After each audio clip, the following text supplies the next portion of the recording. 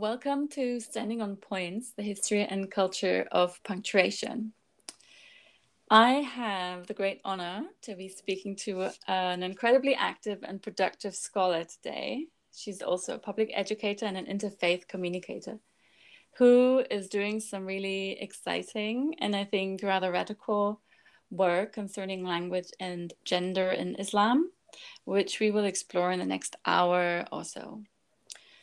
Abla Hassan is an associate professor of Arabic language and culture at the University of Nebraska-Lincoln in the States, where she has also received her PhD and master's in philosophy and philosophy of language.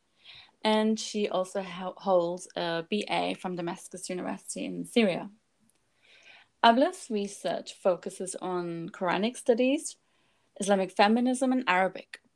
And apart from her teaching and public speaking on the topics, she has published in a very impressive array of journals for quite a long time. She's currently writing a book on pain and suffering from a Quranic perspective and has published her first monograph in 2019 entitled Decoding the Egalitarianism of the Quran, Retrieving Lost Voices and on Gender. So, Abla, over to you. Thank you so much, Florence. Thank you so much for the generous introduction. It's a pleasure to be with you today. Thank you for the invitation. Thank you for being here, Abla. I'm really excited to talk to you. Abla, would you be able to give us a brief introduction to the Quran? What is it that we need to know about it? Sure. And maybe we can start from the beginning by asking the question, what is the Quran? The Quran is believed by Muslims to be the literal word of God. It's believed that the Quran was revealed to Prophet Muhammad through the angel Gabriel, or Jibril in Arabic.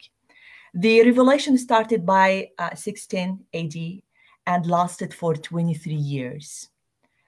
So scattered verses governed by what is known as Asbab al-Nuzul, the occasions of revelations. And it's believed that later on, Prophet Muhammad was instructed by Gabriel himself on where to place these verses. So we ended up with the book that the book we have and we know today as Mus'haf or Quran, which is divided into chapters and verses. According to the tradition, going back to the very first beginning, according to the tradition, the first revelation was the order to read. This is very interesting for us now, right? The order to read. The Prophet was 40 years old back then, and he was then in contemplation in the cave of Hira, Ghar Hira, located in the mountain of An-Nur, Jabal An-Nur, near Mecca in Saudi Arabia today. It was then when Angel Gabriel embraced him tightly and ordered him to read. The first revealed verses are the first 5 verses of chapter 96 of the Quran, known as the Qlat. بسم الله الرحمن الرحيم اقرأ باسم ربك الذي خلق خلق الإنسان من علق اقرأ وربك الأكرم الذي علم بالقلم علم الإنسان ما لم يعلم. Read, and this is addressed to the Prophet, read in the name of your Lord who created the humans from a clinging clot. Read, and your Lord is the most generous, who taught by the pen, taught humanity what they knew not. Now, some notes to keep in mind. This is very important when it comes to Quranic studies. First of all, Muslims believe the Quran to be the verbatim word of God. This means that the Prophet was assigned the responsibility to convey the divine message to his people and later on to humanity. So we should keep in mind that the Prophet was not the author of the Quran. In fact, many times the Quran addresses the Prophet with blame and corrections, which can assure us that the Prophet was the receiver of the revelation, and this will nullify any allegations of authorship done by the part of the Prophet. The Quran is considered a literal miracle, and maybe in our interview today, Florence, I'm going to be coming back to this point so many times. There is a whole doctrine known as doctrine al-i'jaz, inimitability of the Quran, miraculous nature of the Quran. And the Quran itself asserts its miraculous nature by challenging humans to come up with something as eloquent as the Quran, or even to come up with a few verses, something like the Quran. And it's very perplexing to see, and maybe this is something we discussed before we started recording, very perplexing to see almost all Muslims, all schools, they agree on the miraculous nature of the Quran. And then sometimes some hints here and there and linguistic observations are overlooked even by Muslim scholars themselves. And therefore, for any hope, I argue, to fully comprehend and understand the divine message, if we go with the doctrine of al-i'jaz, we should go back to rethinking and checking those overlooked hints in the Quranic language itself. Because it's how can the Quran be miraculous and then we go with arguments like repetition in the Quran, for example. Even you hear from scholars, yeah, the Quran goes with repeating scenes, repeating meanings. Repeating is not acceptable as part of any, I would say, well-edited document, let alone to be something we accept in a divine text or a miraculous divine text. So rethinking those details is a big deal. But what I want to stress here is Quran as a literal miracle. Now, when it comes to the overall structure of the Quran is divided into 114 chapters. Each of them is called surah, and each chapter consists of a number of verses. Each verse is named in Arabic ayah. Now, we started then with an oral revelation. And we ended up with what is called al-Mus'haf. So we now have the Quran as a written codex, as a book. And there is a process on writing the Quran. Maybe we can go over quickly over two main points or views on the journey from the Quran as an oral revelation to ending up with Al-Quran as Mus'haf. Now, although the majority of Muslims believe that the Mus'haf was written down after the death of the Prophet, the illiterate Prophet, in fact, there are two views to be considered here. And I don't want to overlook the fact that there are two views, even though mainstream Islam went to the first view. So what are the two views? First, the dominating view that the Quran was preserved first by memory. The compilation of the Quran took place after the life of the Prophet and did not take place during his lifetime. And traditionally, this is believed to be a two-step process. The first step was carried out by Zayd ibn Thabit for the Caliph Abu Bakr.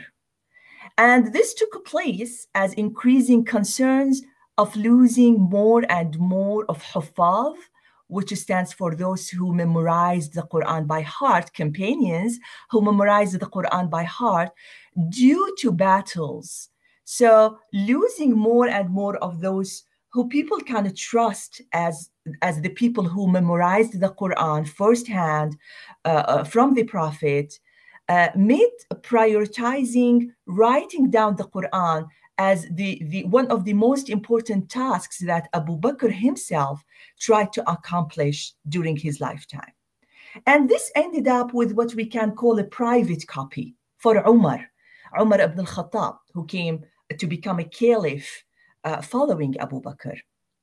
That private copy remained with the family of Umar.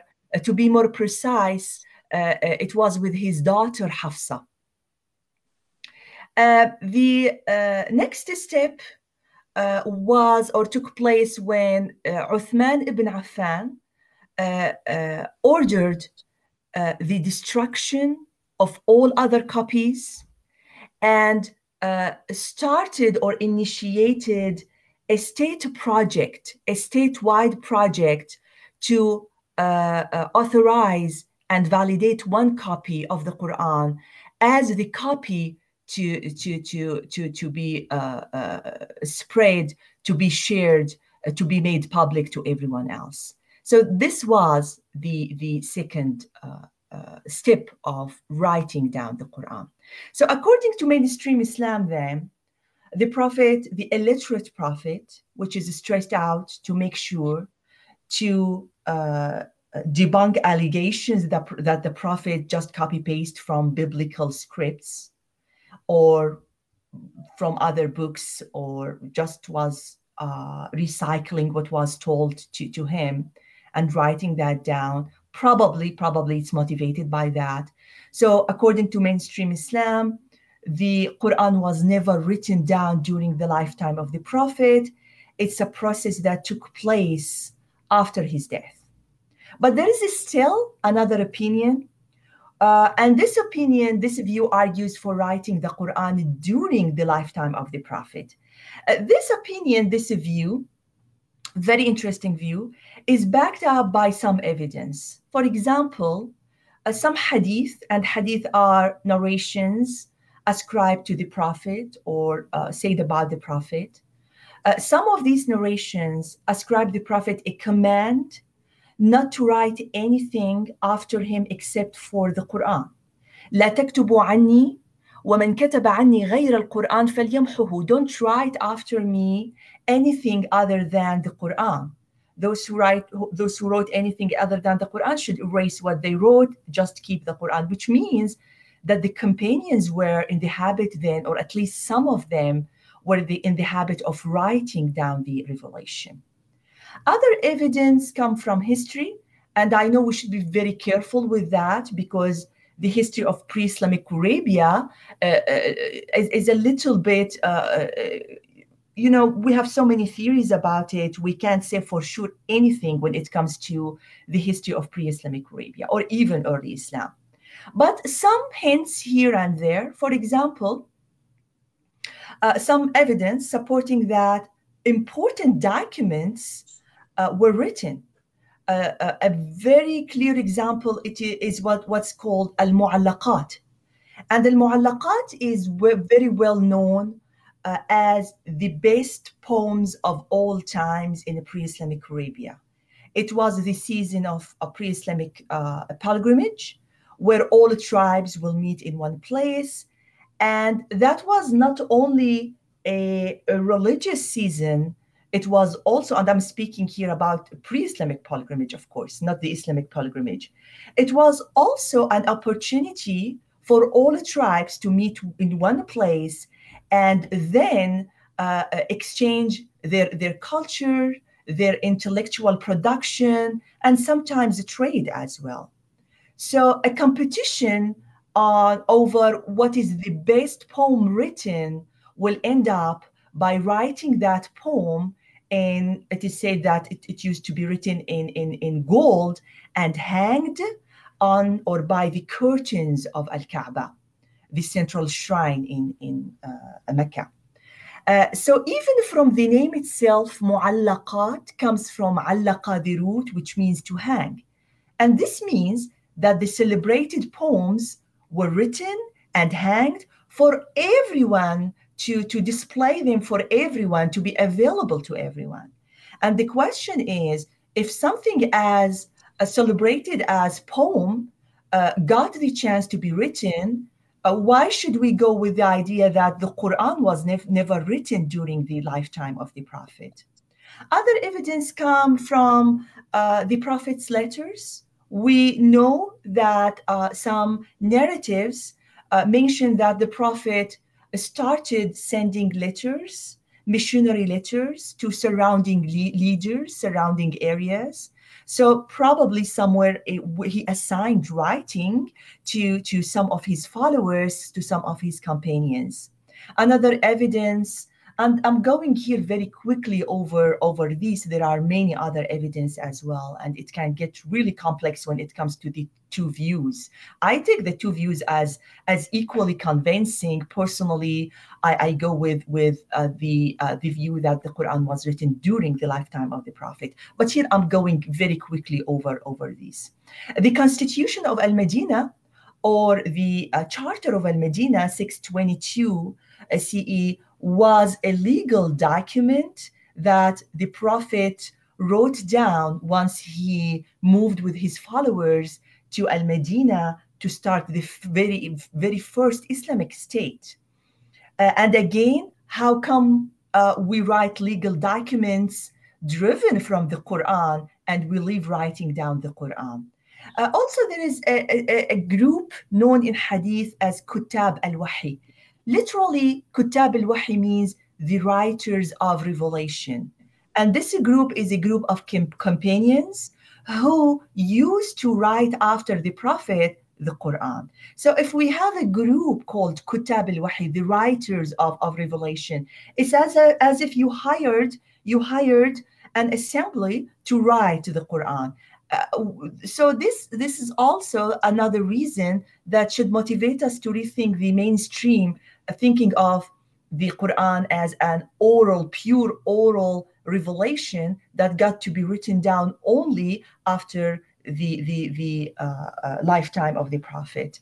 What I take as the most reliable and most interesting evidence is evidence coming from archaeology, modern evidence, scientific evidence, fragments of Quran found in Birmingham University can more or less can support the idea that it was written by people probably who lived during the lifetime of the Prophet.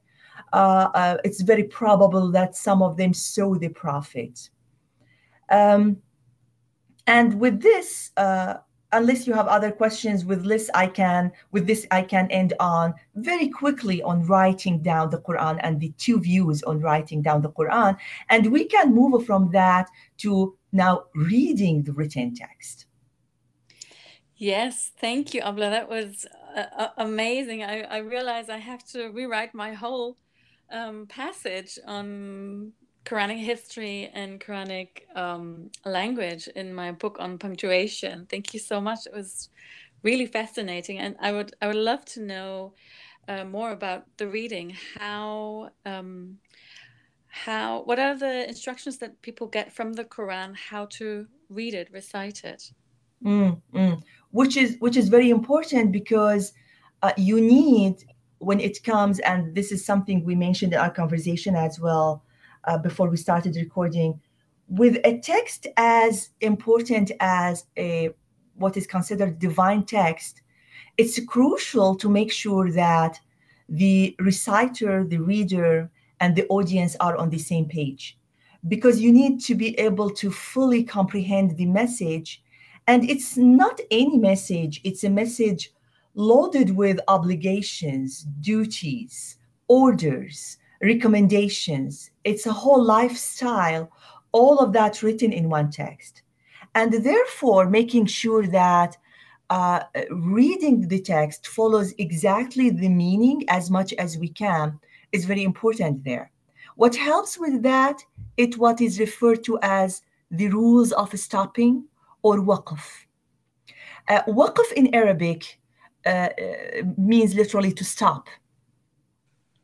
And these rules will lead the reader on where to stop. And I'm going to be giving some examples, not all of them, just some examples, where to stop, where to pause, in order to make sure that he's conveying the full meaning.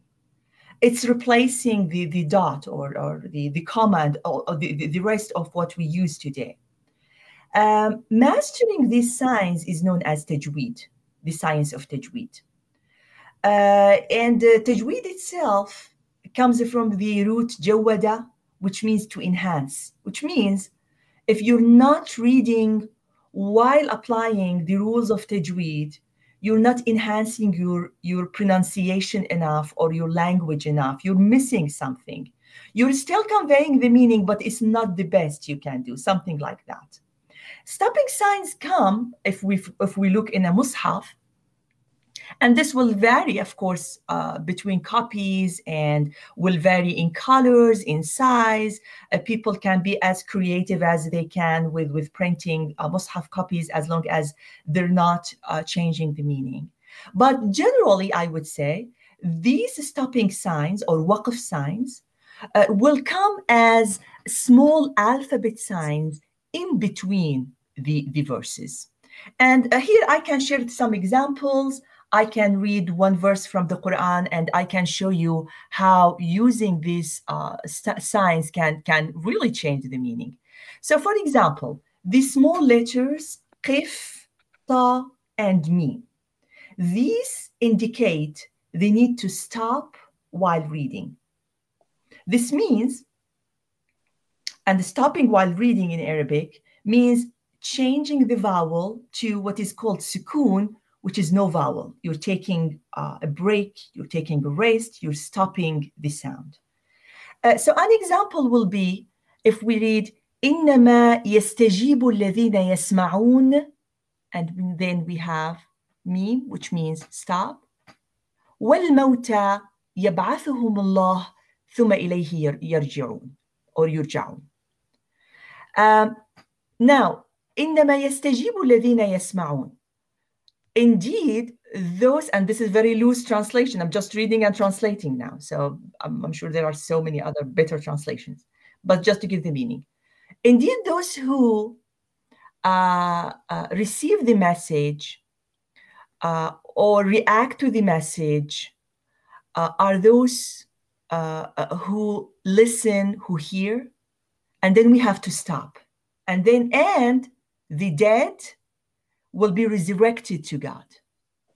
So the question is, what if I fail in making that pause? What if I read, إنما يستجيب الذين يسمعون والموتى?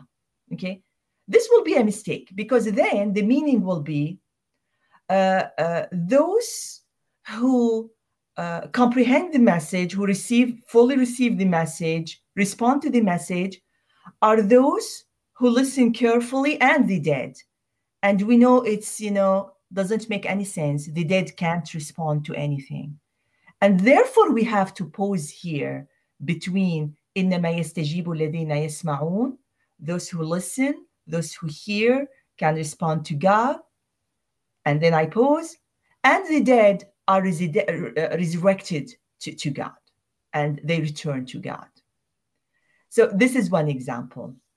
Other examples are, for example, the circle or the ayah sign. And this is very easy. It's just the stop between verses. It's the demarcation to stop between verses. Some verses can be very short, and some verses can be very long, by the way. Other stop signs are optional, like when we see the following letters, qaf, jim, and zay. For example, الذي خلق الموت والحياة ليبلوكم أيكم أحسن عملا. And here I have jim, optional pause, وهو العزيز الغفور. When I go to, again, my loose translation, he who created death and life, it is he who created, or it's God who created life and death to test you, whose work or whose deeds are better. And then I have this optional pause. I can continue to say وهو العزيز الغفور, and he's the Almighty, the glorious, because the meaning I can pause or I can continue, and therefore they left it optional. Some stop signs are not like that. For example, sil, and sil in Arabic means continue. It means you shouldn't stop there. An example is وإن يمسسك الله بضر فلا كاشف له إلا هو وإن يمسسك بخير فهو على كل شيء قدير. وإن يمسسك الله بضر فلا كاشف له إلا هو, and then I have sil, continue. If God afflicts you with hardship, no one but him can remove it. And if he assigns something good to you, he's capable of doing everything. So it's equally, why should we continue here, the question? Because the meaning will ascribe to God that he's equally, can cause. And I know we don't want to go to the debate on the problem of evil now, but he's the one who can remove, assign hardship or remove hardship. So equal powers, divine powers given to God. And this is again very loose when it comes both the translation and the theological meaning. We don't want to divine here into the problem of evil and whether God is intends evil or not. Some signs indicate a slight pause only, like waqfa, sakta, or the letter C. When we see la, it's obvious. La means no. It's the negation article in Arabic, means don't stop. And some signs, this is a very interesting one, 3 dots, when you see 3 dots. And this means either one stop or no stop at all. So you don't stop twice. The example is ذلك الكتاب لا ريب, 3 dots, فيه, 3 dots, هدى للمتقين. ذلك either I can read it as ذلك الكتاب لا ريب, and then I pause, فيه هدى للمتقين, which means this is the book, no doubt, pause. In it, you find, or included in it, guidance to people who fear God. The other way I can read it is, because I can see the 3 dots, ذلك الكتاب لا ريب فيه, and then I pause, هدى للمتقين. This is the book, and this is a reference probably to the Quran. This is the book, no doubt included in it. It's a guidance to people who fear God. So it means by following this sign, I can know for sure that I'm reading. It's like signs while you're driving, without making mistakes, without conveying the wrong message. I will end with this, but maybe with another sign, which is sujood, prostration. This sign, when you see it, and usually it comes with verses that includes a command to do prostration, or when people don't listen to the command of prostration, something relevant, I would say, to the topic. It will include the recommendation to pause, not only to pause the reading, but to pause and actually and physically perform sajda, prostration, and then you go back to reading. And this is very general. It's ilm al-tajweed. It's a practice. It's a knowledge that takes years and years to enhance. But this is very general guidance on the concept, I would say, not on everything there. It's not sufficient by any means. And we can move from this to vowels, which is also another way to fixing the meaning. So the same goal is fixing the meaning. But back to you, Florence. Maybe I'm missing something here. No, not at all. Thank you, Abla. I was really fascinated by what you said about the physical encouragement to stop and get up and do something, which is really unique in my research. I haven't come across any book that does that, any punctuation that does that. And I'm currently writing about punctuation, or what can be considered punctuation, or marks that tell us how to pronounce, how to recite or chant holy words. And it's really interesting to see what these 3 different monotheistic religions do: Christianity, Judaism, and Islam. And I was also really struck that you speak about these, this plethora of signs that make very specific suggestions that basically order, very specifically where to stop, where not to stop, where you may choose to stop according to your experience. I agree with you. It's a full guidance. And like you, I take the sign of sujood to be a very interesting one, because I think it assures to be proactive about what you're reading. So it's not that you're reading without thinking of what you're reading. It's not, ritual reciting of the text. It's doing something about the text. You're very responsive. So when you're reading a verse that is commanding or recommending prostration or shaming people who will just overlook doing what they're asked to do, it's asking the readers, you go and do it, and you do it immediately. So I take it as probably a psychological training on being proactive while reading the text. You're reading to, and of course, this is here metaphoric, and it's simple. It's just one gesture that I'm following the text. I'm alert. I'm internalization. I'm going with a full internalization of the text. But I believe it goes even beyond that, and this is something we miss while reading divine texts, because many times, unfortunately, we change them into ritualistic behavior. It's the sounds, it's not the meaning anymore. So I take it as a reminder of, no, it's a behavior that goes along with your mental attitude, or you'll alert while you're reading the text. Absolutely. That's so interesting that there's this communication, there's even physical bodily communication between the reader and the book. And it's like a meaning that is being created together. And the book really has this power to address the reader and even tell the readers how to read, or the act of prostration becomes a pause. And it's not just the voice, it's the whole body that pauses, which it does anyway in praying, I guess. And what I really found interesting about what you said as well was the saying that these alamat al-waqf are like traffic signs that kind of tell you how to not crash the car, as it were. Exactly. Yeah.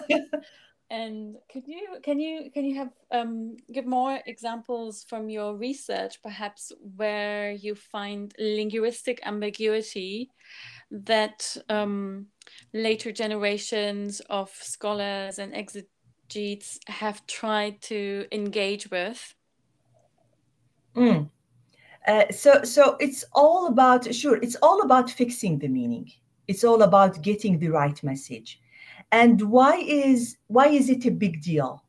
Because it's a divine meaning. It's not any meaning. So I can provide my opinion, my view, a divine authority, if I could locate it in the Quran, in case, for Muslims, for example. I can say, here's the thing. If I say, this is my opinion, okay, Abla, this is your opinion, right? No offense, but who cares, right? But if I can claim as a scholar that no, it's the divine meaning, so this provides authority. This can end, and this is what happened, I believe, in the history of processing the Quranic text. Because if you go back to the Quranic text, for a fixed meaning, looking for a fixed meaning, or if you can convince the reader that it's the meaning in the text, you can end political conflicts. You can rewrite, rethink hierarchy in society. You can argue for based on gender superiority, or for based on gender, or for gender egalitarianism, because you're basically your opinion will be driven and backed up by the text itself.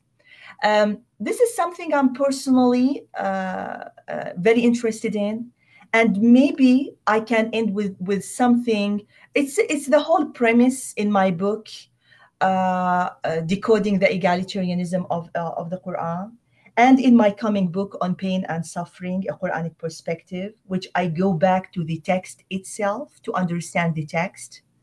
And I follow a methodology, a very strict methodology or way of applying tafsir al-Quran bil-Quran, interpreting the Quran by using the Quran, in which I use the Quranic word as a key to decode the Quranic meaning. So if there's a word I spot in one verse, I will go to the way the Quran uses that word in the rest of all surahs and ayat and verses. And this is made in an effort to say, as objective as possible and as faithful as possible to the Quranic meaning itself, because otherwise we can be totally lost in projecting meanings on the text. To give you an example, based on gender superiority, sounded very fine, logical, and natural to pre-modern and medieval exegetes and Quranic scholars. And they projected that meaning on the Quran, or that type of meanings on the Quran, thinking it is the Quranic text. And it's obvious that we like to move on with more gender egalitarian meaning and more democratic meaning, humanitarian meaning. So the question is how to stop this vicious circle of trying to project ourselves on the text, and how we can respond to the text in a state. Thinking of the Quran as the best way to interpret the Quran is one methodology. I don't exclude other methodologies, but it's one methodology to consider. When it comes, for example, and let me end with one example from one argument when it comes to gender egalitarianism in the Quran. So a very famous story, well-known story, we even start with this story with religious schools, traditional religious schools, madrasas, the story of Adam and Eve. In which, and this is something, not to mix up things here, which confuses two stories or two scenes, which I try to distinguish in my book on pain and suffering. The first scene is the story of creation, which takes place in heaven.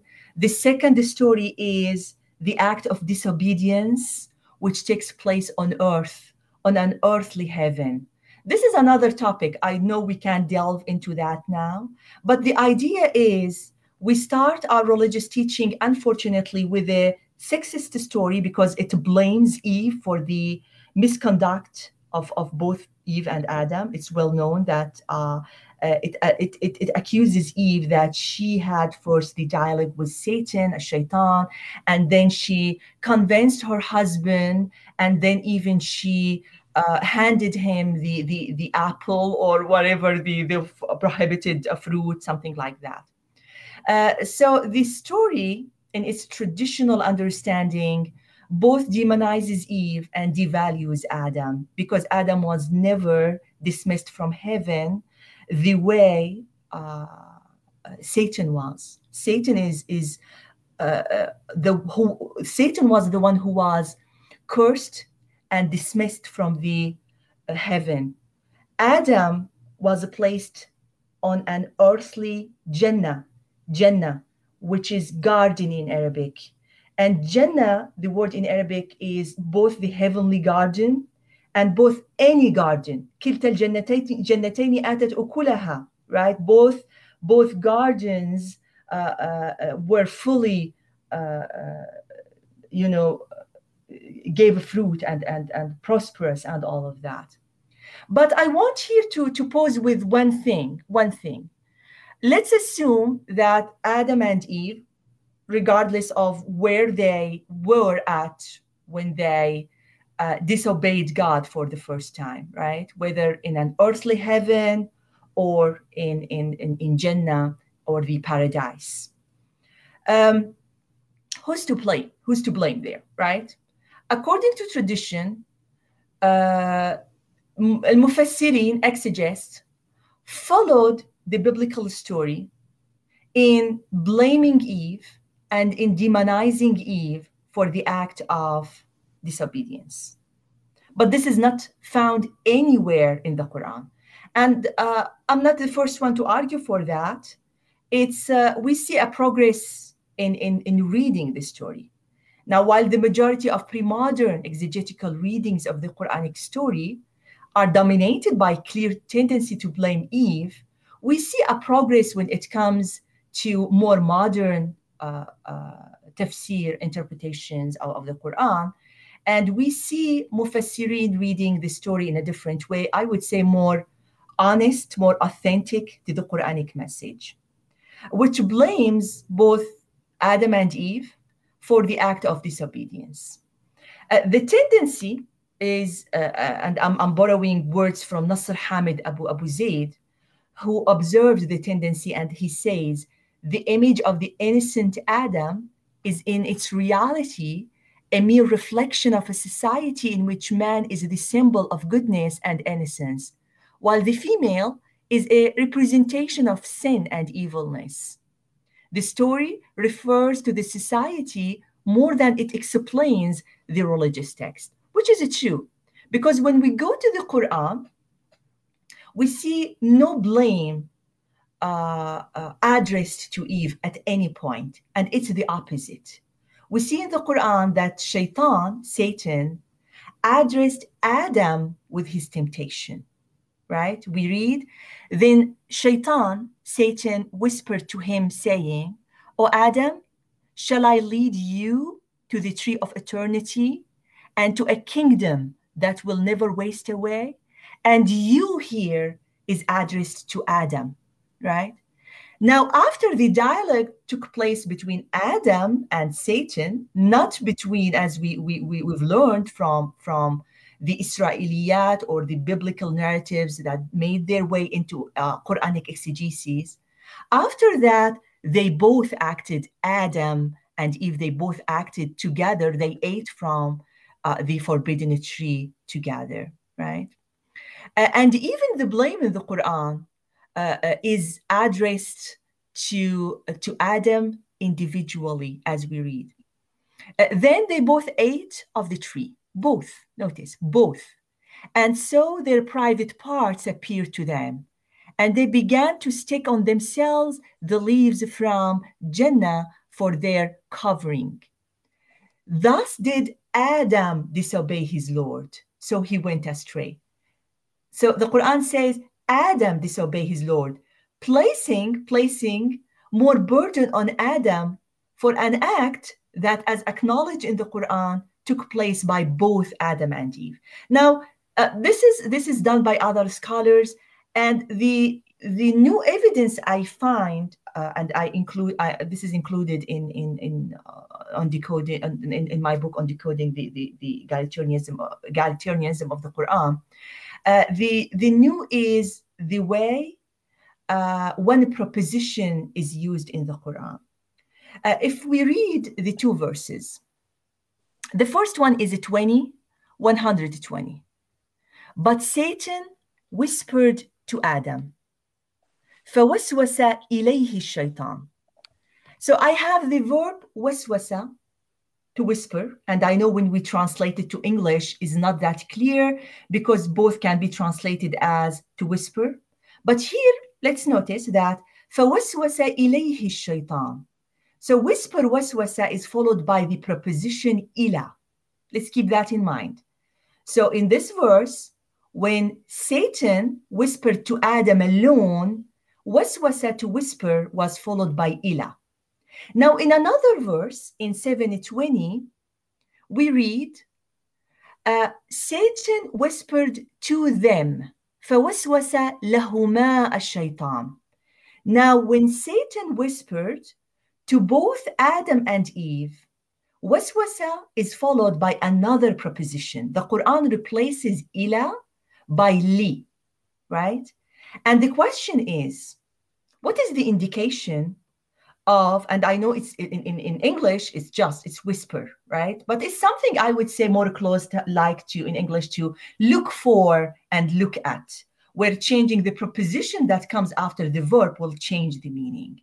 And the question is, what's the difference in the Quran between using ila as a preposition and between using la as a preposition? Because we have everything the same in the two verses except for one switch in the preposition. And the argument is a big deal because it will set Eve free from the blame. In fact, if we reevaluate, revise the way the two prepositions are used in the Quran, we realize that ila means whispering to someone specific as a final destination.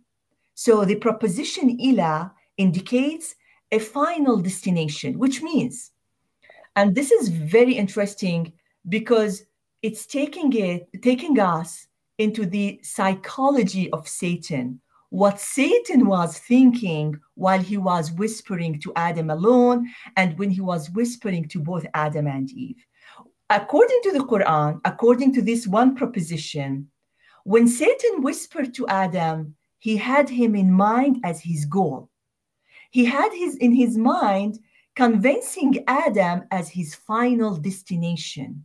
While when Satan whispered to both Adam and Eve, it wasn't that. He didn't place such an importance on doing that. And probably because he knew that it will take him only to convince Adam to get both of them disobey God, because Eve probably will just follow her husband in doing that. So the addressee, the goal, the one who responded eventually, as we know from the previous verses, was Adam. And Eve just followed Adam in what he did.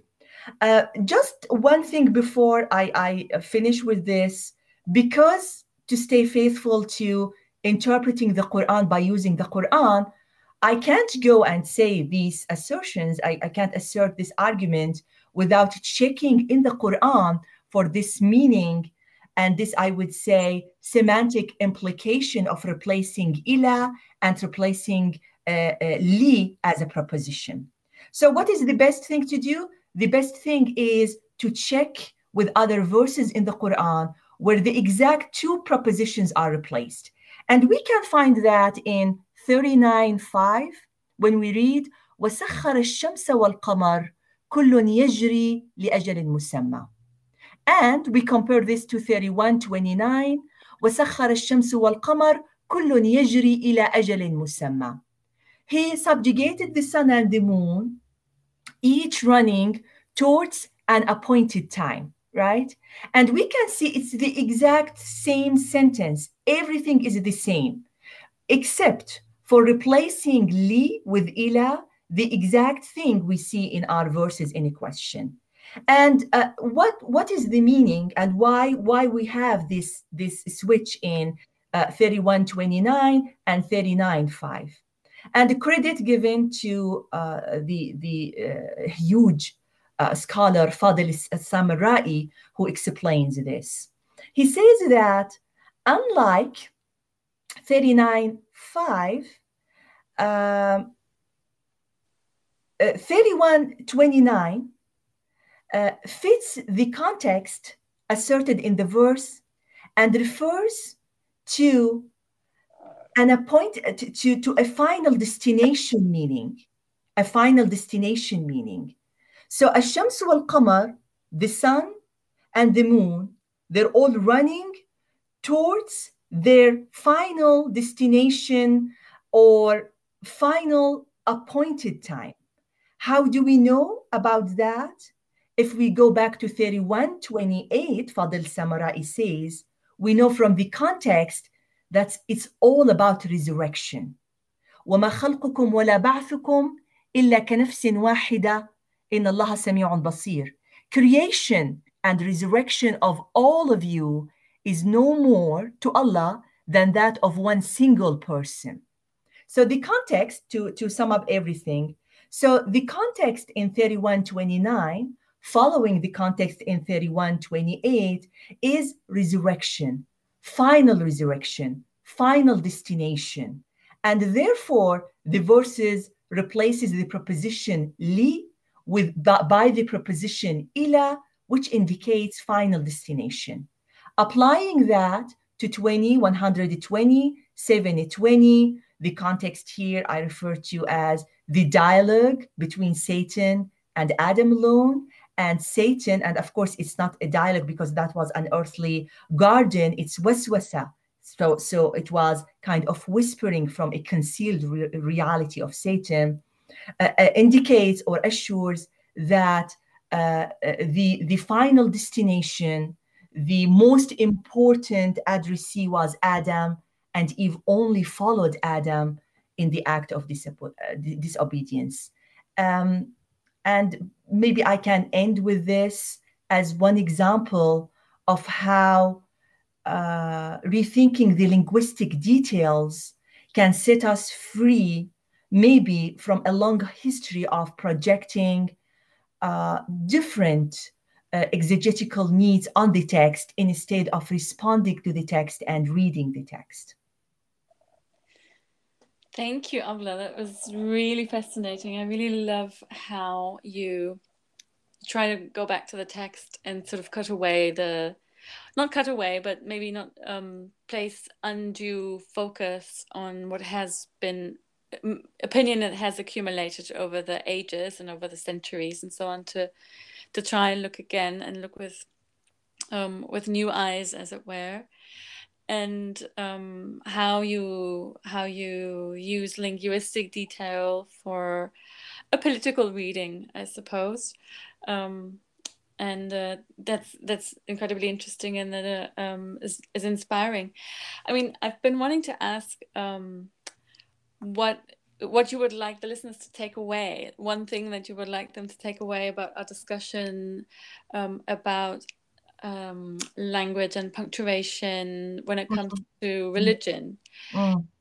You've sort of given us a suggestion just now, but perhaps there's more that you would like to say. Yeah, maybe a general comment on the importance of language. It's all in the language.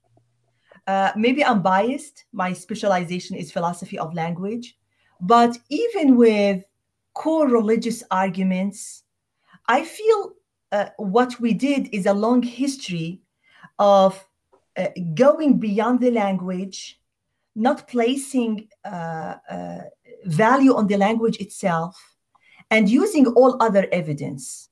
We mix and match historical evidence, both reliable and not that reliable, with other resources.